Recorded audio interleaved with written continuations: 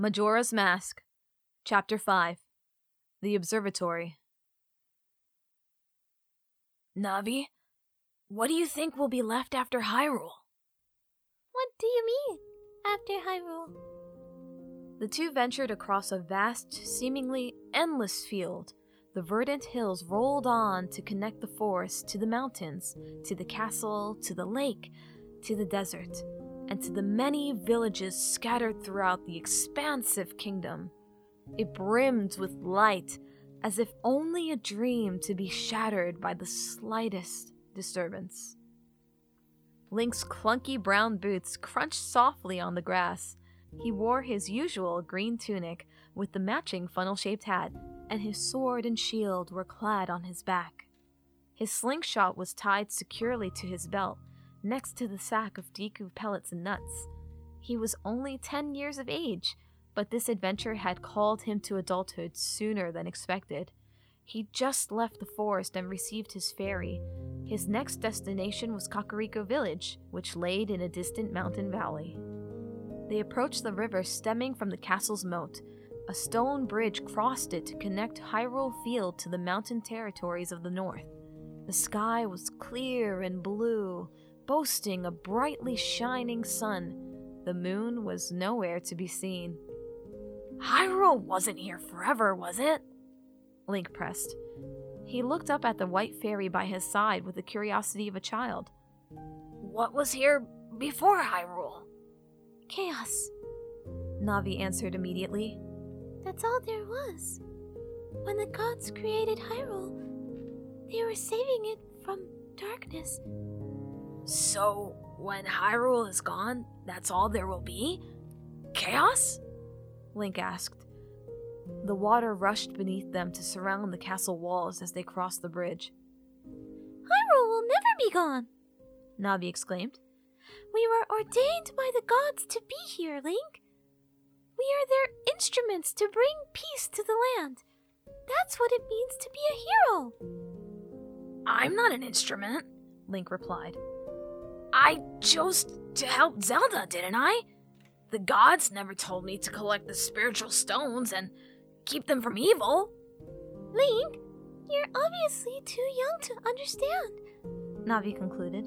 The gods do everything for Hyrule. For us, Hyrule will always be here. Link opened his mouth to protest further, but nothing came to mind immediately. Maybe she's right, Link wondered. Maybe I am too young to understand. Link, get up! Navi suddenly shouted. Link furrowed his brow. What? Link, we have to go! Well, come on then, Link said. I'm right here. We're gonna talk to the Gorons about the next spiritual stone. Link, wake up!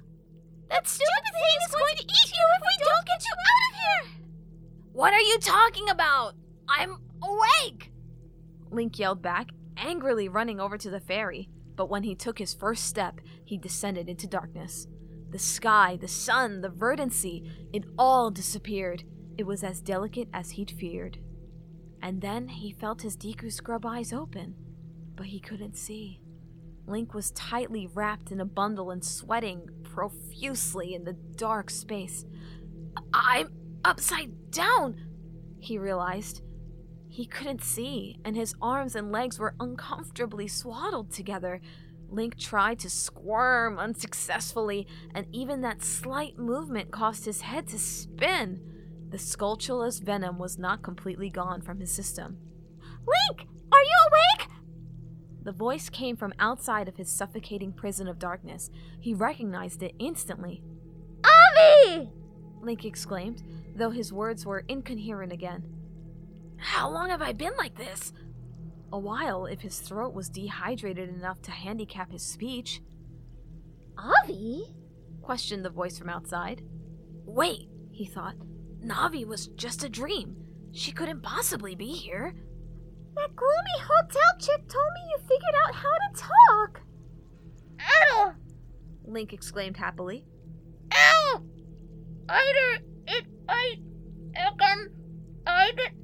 Kill me! Deku boy, there's no time to babble like an idiot right now, the fairy said seriously.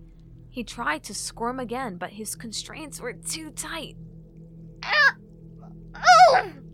You're in a freaking cocoon! Of course you can't move! A cocoon? He imagined himself wrapped in a ball of webbing, tightly suspended from the ceiling and dangling over the sewer system. Help! Help! Link exclaimed again, shaking back and forth, hardly stirring the long string that kept him attached to the ceiling. The webbing surrounding him was so thick that it made breathing hard. It was probably a good thing that the venom had kept him unconscious. It'll be okay, Link, Tattle reassured him, though Link thought her confidence sounded forced. I flew all the way back here to apologize to you. I don't plan on letting you die. It's my fault that you're in there. I'm gonna get you out! Then it! Link exclaimed. Apologies aren't gonna save my life, he thought. All right. Fine. Jeez, I was trying to say I'm sorry. I was trying to... Help! Link exclaimed. Whatever. Tattle finally agreed. Okay, so I'm not sure I can untie it. How do you want me to do this? I don't know. Well, I got it! Link waited in the darkness for something to happen. Eventually, something slammed into him, and the entire cocoon rocked forward. Link was too shocked by it to react, and when the cocoon reached the height of its arc, it traveled in the opposite direction, swinging on its pendulum. Tattle was likely pushing the cocoon, hoping to use its own momentum to break him free from the ceiling. Hold on, Link! Tattle exclaimed as she pushed his silky prison again. It only took a minute before Link fell downward, instead of side to side, and he wailed the whole way down.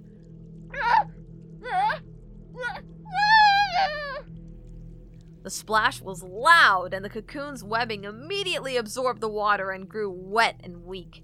Link slithered from the confines of his prison, breaking himself free one appendage at a time.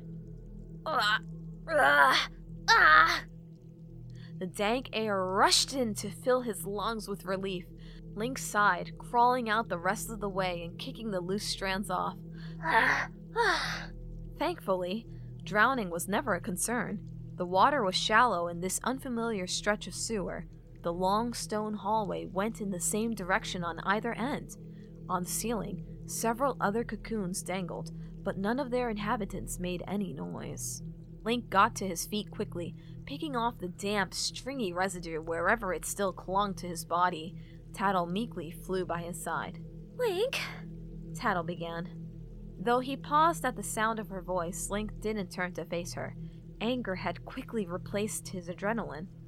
She expects me to be grateful? He wondered. She ditched him because she thought he was useless, and seconds into her return, she'd saved him yet again. Despite his emotional resolve, Link swayed on his feet. He caught himself before he fell, but he was still dizzy. The poison would take a while to leave his body. I'm sorry, Tattle said again, softly. If it makes you feel any better, I didn't find anything while I was gone. The hotel lady told me that you found the stray fairy, and she told me your name. Link stopped attending to the webbing on his arm. Tattle's been calling me by my name this entire time, hasn't she? He hadn't noticed until now. Hello, Tattle said. Link, I'm trying here. I don't really know how to apologize, but I need you, Deku Head. I may have to bail you out every other second, and I do all the speaking, but I can't fight the Skull Kid by myself. I've always had Tail, so I've never been alone before, and I don't even really know what I'm saying here. Link, please just turn around and say something. I was only gone for a day. I didn't save your life to have an excuse to rejoin you. I did it because I didn't want to lose you. Please. Link considered. I'm just supposed to forgive you? That easy? He moved to turn around and say something, but the Skulltula interrupted him. Its massive body descended from the ceiling and knocked into the Deku scrub, hurtling him against the wall. He crumpled inward just like last time, collapsing into the thin layer of water. The Skulltula let go of the web and crawled speedily through the sewer toward the helpless animal. Link! Tattle exclaimed.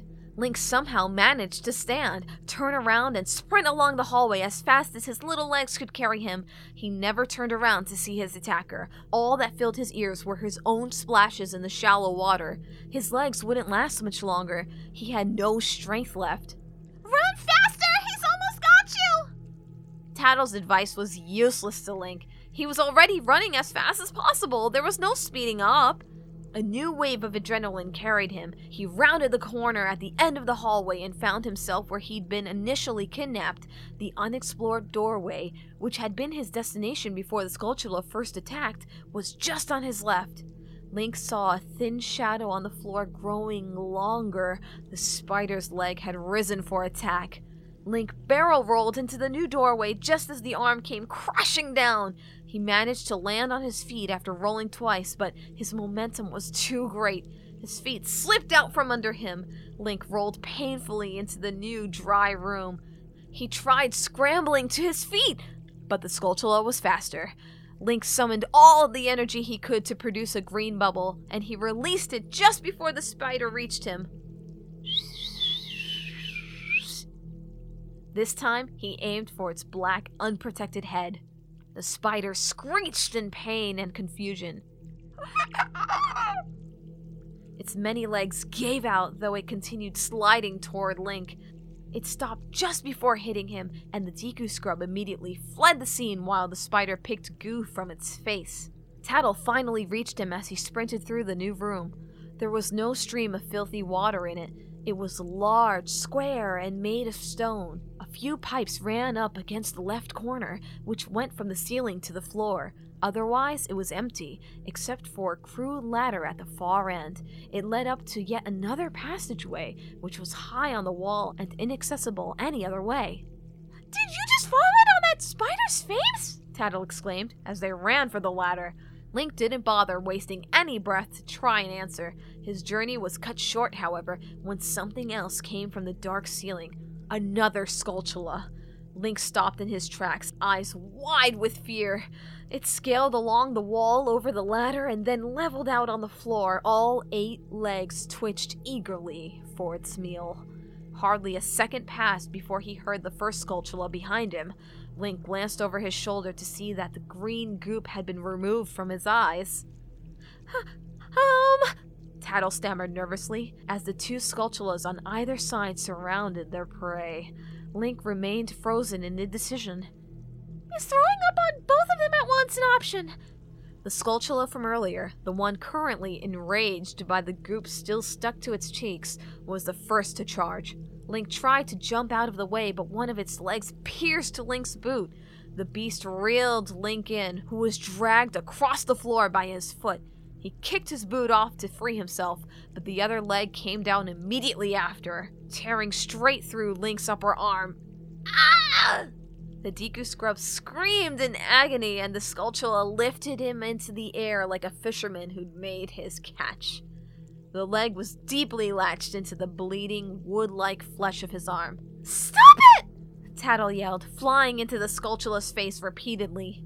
The spider roared in protest, still holding Link over everything. The scrub kicked his legs uselessly in response to the pain shooting through him.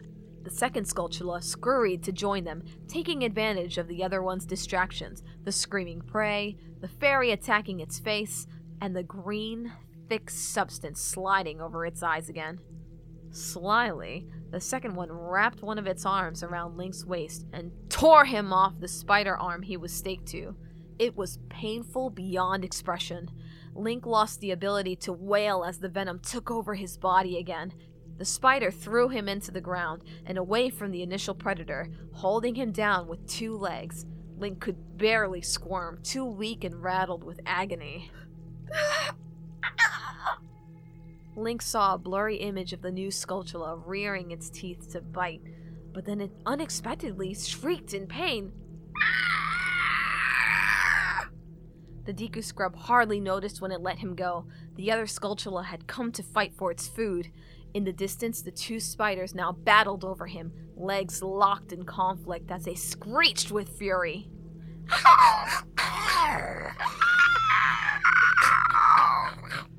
Tattle entered his blurred vision as he lay on the floor. Come on, she exclaimed, nudging him lightly. Link could only clutch the bleeding wound that went completely through his arm, shivering vehemently. We've got to get out of here! Link weakly lifted his head to look at the ladder only a few feet away.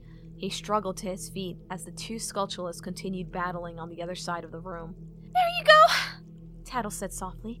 It's not that far away. Come on! Link took one shaky step after the next, leaving a trail of blood behind. You can do it! We'll get help as soon as you climb that ladder! Those Skulltulas won't be done anytime soon, so... Tattle was interrupted by a sickening, ripping noise. It was the sound of a weapon piercing flesh. Link turned to see that the battle between the Skulltulas had just ended. His initial captor had claimed victory. Its legs stabbed the underside of its enemy, triumphantly watching the light fade from all 8 of the spider's eyes. The loser twitched only once, and then it was still. Legs curled inward to grow rigid. The victor pulled its leg out of the dead spider, shaking with rage. Tattle turned Link's head back to the ladder. Don't worry about that. Just go! Link took her advice, stretching out for the wooden rungs. Tattle helped him, nudging his arm from underneath. It aggravated his open wound to grasp the rung, but his uninjured arm did it much easier. Link pulled himself upward as the Skulltula behind them abandoned its dead competitor. Link, I know you're kind of dying right now, but go faster! Link tried. One stride of the arm after the next pulled him closer to the ledge, but it was a long ladder. It creaked with his light weight. His bare and booted foot took turns bringing him further upward. Link! Tattle screamed one more futile warning as he reached out for the ledge at the top. The spider's leg was not long enough to reach Link, but it stretched as far along the ladder as it could. It slashed through the rungs below Link, and the ladder fell apart instantly. Link's hand just missed his one chance for escape. He fell amongst the wooden debris, but he was too weak to scream. The spider put its arm up to catch the falling Deku scrub and slammed him into the ground. All the air was squeezed out of him. He'd be crushed. He could feel his insides bruised and compressed into the stone.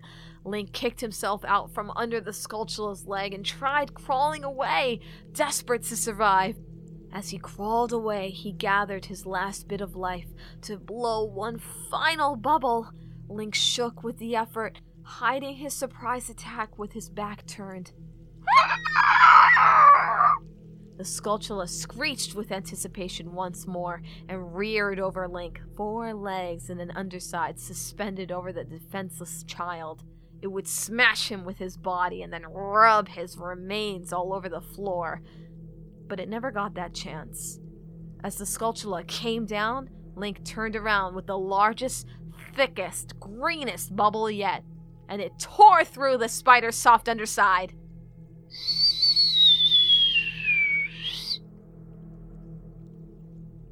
The beast shrunk away, stumbling on its legs as the Deku poison infected its body. It collapsed in the corner, twitching as life ebbed from its many legs and eyes. You did it! Tattle exclaimed happily. Link, you killed the Skulltula! Link was unable to celebrate his victory. A weak attempt to nod failed. Then his eyes rolled into the back of his head, and he collapsed. Link! He purred faintly. The world slipped away. Link stirred underneath a warm blanket drawn over him. His head rested on a soft pillow. Where am I? His left arm throbbed terribly, and Link took it out from under the covers to see that it was crudely bandaged. Dried blood completely coated the injury site. Link took in his surroundings and found that he could move his head without it swimming. He was in a large, round room. The floor was wooden, and the walls were stone. An old door was on the right wall, and a staircase spiraled up to a second story. It was impossible to see what was on the second floor from beneath the ceiling, which seemed to be more of a basement than an actual first floor. He was lying on top of a crate in the corner. Link lay his head back on the pillow and noticed a glass of water beside him. He eagerly drained it, savoring the moisture that returned to his throat.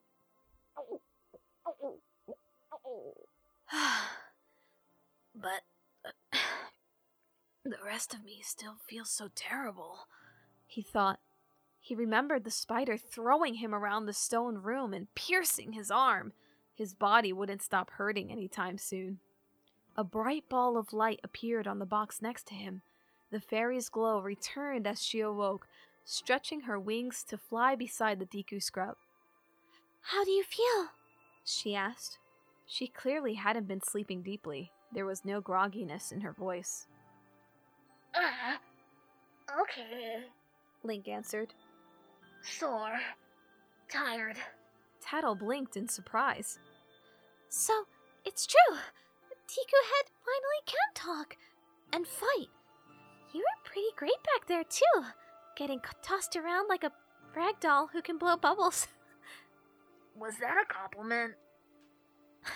Yes, you're the fiercest bubble warrior in all the land. Despite the sarcasm, a small amount of warmth stirred in Link's chest. He'd proven himself, at least a little. Enough to get a half-hearted compliment from Tattle. I've done better, Link stammered, not quite sure what to say. Neither of them made direct eye contact. I'll have to do better when we stop the moon from falling. Yeah, about that. There's something you should come see. The Skull Kid, well, the astronomer can tell you. We're at the observatory? Asked Link excitedly, throwing his blanket off and slipping from the top of the crate. His legs were surprisingly sturdy, but he had to hold his injured arm in place. The bruises that throbbed elsewhere on his body were minor in comparison. Yep, Tattle said. I went and got him to carry you back here. He's a very nice old man. Is he upstairs? Tattle nodded, and Link followed her lead up the staircase. They rounded the final curve to reach a truly spectacular room. It was as wide as the basement, but the ceiling was much higher. Its arched dome was just tall enough to fit a massive telescope. A raised platform was just beneath the knobs at its center, and the astronomer stood there. The eyepiece came down at a perfect height for him, descending from the extensive machinery above. The outward-facing lens struck through a hole in the roof, aimed for the sky and the world beyond. The man looked down from the eyepiece when he heard the Deku scrub. He was rather old, as Tattle had said, wearing long blue robes that covered his feet. He was ghostly pale, with mystical blue eyes on a wrinkled face. Long white hair flowed past his shoulders. He was tall, though his back was hunched greatly. He sported a blue cap on his head and a thick mustache beneath his nose. A column stood beside him, and on top of it laid a glowing blue stone in the shape of a tear, surrounded by a glass case. Oh, well, the old man began, in a voice as aged as his face. The Deku scrub walked up to the platform, and Tattle followed behind him. A strange-looking child has joined me today. Thank you for saving me. Link wondered how this old man had managed to do that all on his own. Oh, it was nothing, really, he replied in a faint voice. I've gotten the Bombers gang out of trouble down there before. Are you a new friend of theirs? Your manners seem much better than those of your mischievous friend from the other day. He laughed lightly, and Link merely smiled politely, waiting for him to finish. That ill-mannered troublemaker said he'd break my instruments. One of the Bombers gang? Now that I think about it, I'm not sure he was, the old man said. He's talking about the Skull Kid, Link, Tattle explained. The fairy floated to confront the old man herself. No, Shikashi, the Skull Kid isn't one of the Bombers gang. Oh, he's too wicked to be, the astronomer Shikashi continued. He said he'd hit me with my moon's tear. He trailed off as if overwhelmed with memories of the Skull Kid. Even now, just watch him. He's probably causing trouble around the clock tower. Oh, it's in Clock Town? Link looked over to Tattle, confused. That's kind of what I was afraid to tell you, Link. How didn't we see him? Well, Why don't you look into the telescope and see yourself? Shikashi suggested, gesturing his hand toward the eyepiece. Link tentatively walked to it. The old man reached up to turn one of the knobs so that the eyepiece lowered. Link peered into it. Its rim was cold on his face. For the first time, Link saw the outside of Clock Town. A giant wall obscured almost everything, enclosing the city in a circle. The only thing visible was the clock tower rising above it. The tower's dark stone was easily noticeable without turning the knob to look closer, its massive clock face turning rhythmically. It was nighttime, and the black sphere on the top rotated in a slow circle and boasted a powerful light. It was as Link had guessed. The clock tower doubled as a lighthouse. Its massive beam of light stretched far. An untamed grassy field surrounded the walled city. It was much less magnificent than the great fields of Hyrule that surrounded the castle. White mountains could be seen in the distance, far away behind the walled city and the grass field. He moved the eyepiece, easily turning the telescope's body to get out from behind the tree. How could Tattle see the Skull Kid? Link wondered. All you can see above those walls is the clock tower. When he shifted his gaze a little closer, Link saw something moving on top of the tower. Link centered the scope on the small dot atop the revolving lighthouse, and he turned the knob as instructed. He felt his mouth go dry when he recognized the Skull Kid. His orange and yellow outfit was still the same, frayed, fit for a forest child, and complemented with a witch-like hat, but the mask still stood out the most. Its heart shape was bordered with spikes around the edges, and those eyes, glowing orange, hypnotic. There the imp was. After all this time, Link had been venturing throughout Clocktown looking for someone who'd been in the very center, watching and laughing the entire time. The Skull Kid stood staring upward. His expression was hidden beneath the mask. He wouldn't break his gaze, so Link followed it. Link froze in fear when the scope revealed a corner of gray rock. He continued turning the telescope, helpless to the alluring gaze he knew he would find. There it was, the menacing chunk of rock staring down at the city. The great orange eyes were that of the mask, and it had grown to a magnificent, horrendous size. He felt his legs trembling at its awesome appearance, commanding the fear and attention of everyone underneath. He felt helpless beneath its all-seeing gaze.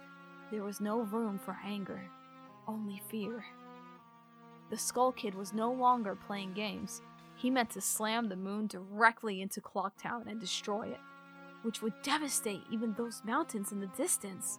The Skull Kid had to be defeated, but how? He remembered something Tattle had said on their first day. at midnight on the day of the carnival, the clock tower, well, it opens up. The huge clock face points to the sky, and the staircase comes down and you can go up to the top. Pretty neat, huh?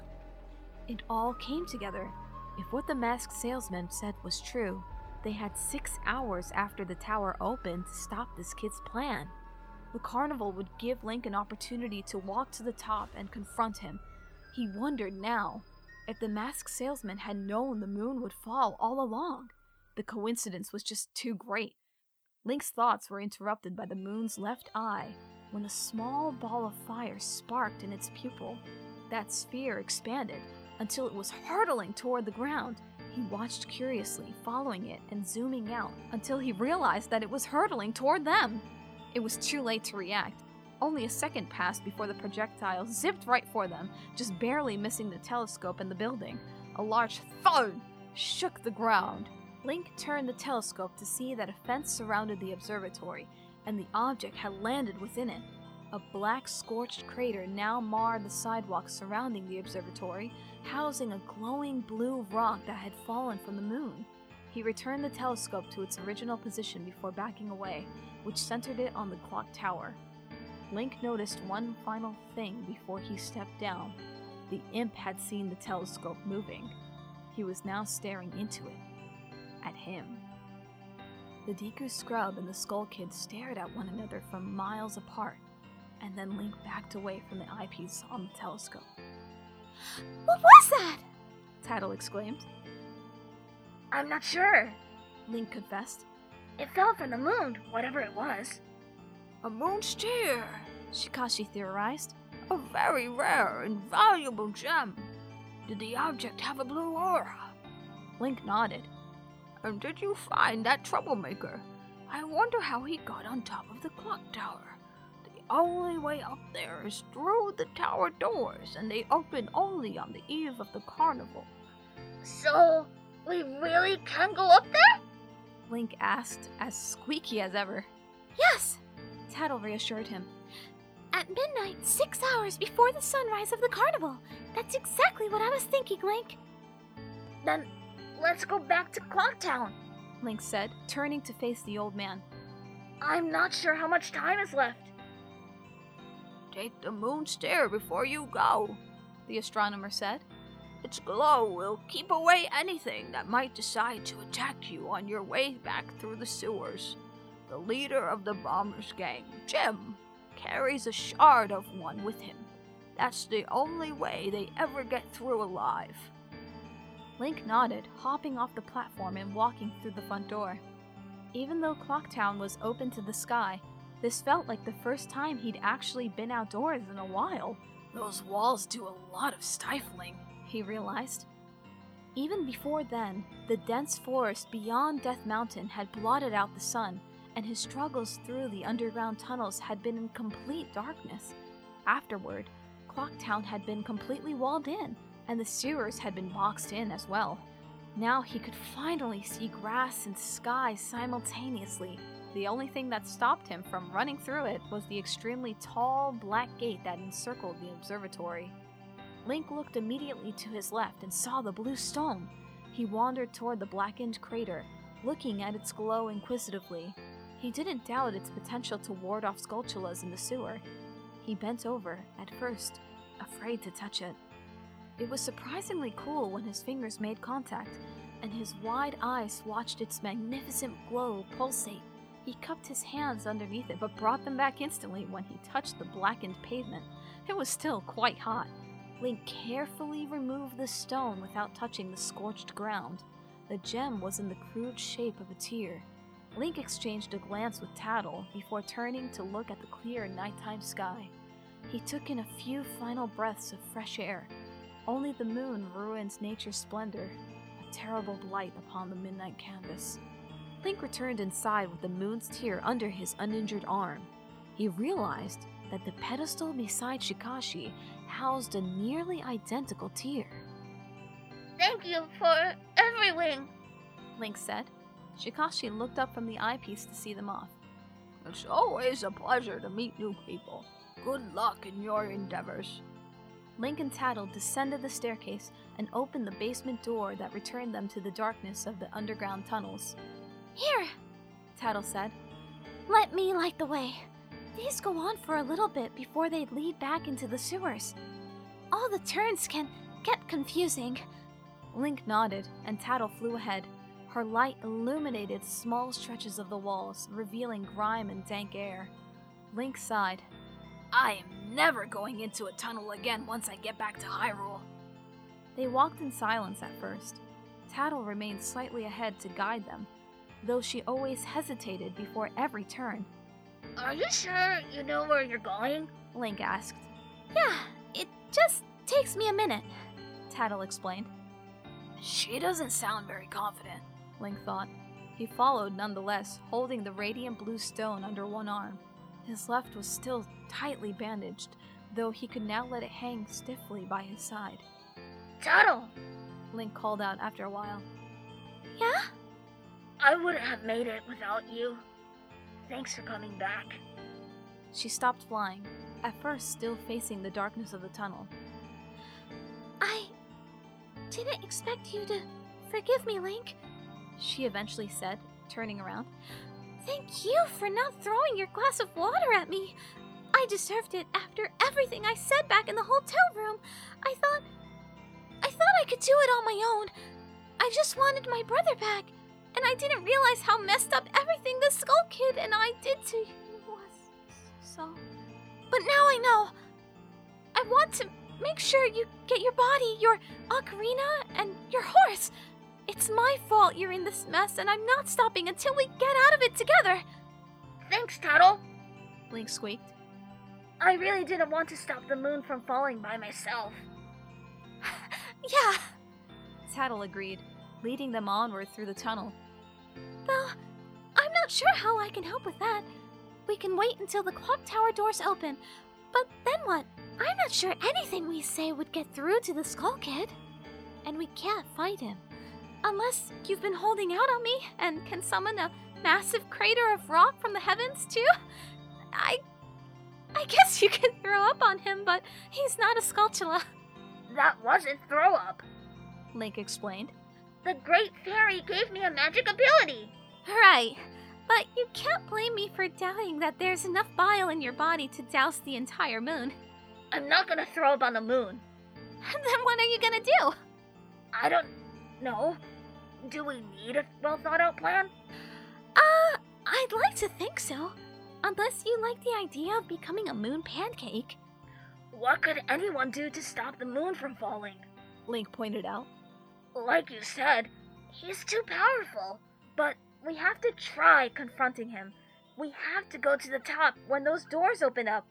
That's suicide without a plan! Just trust me, Tattle. Confronting the Skull Kid will be enough. And there's not really an alternative anyways.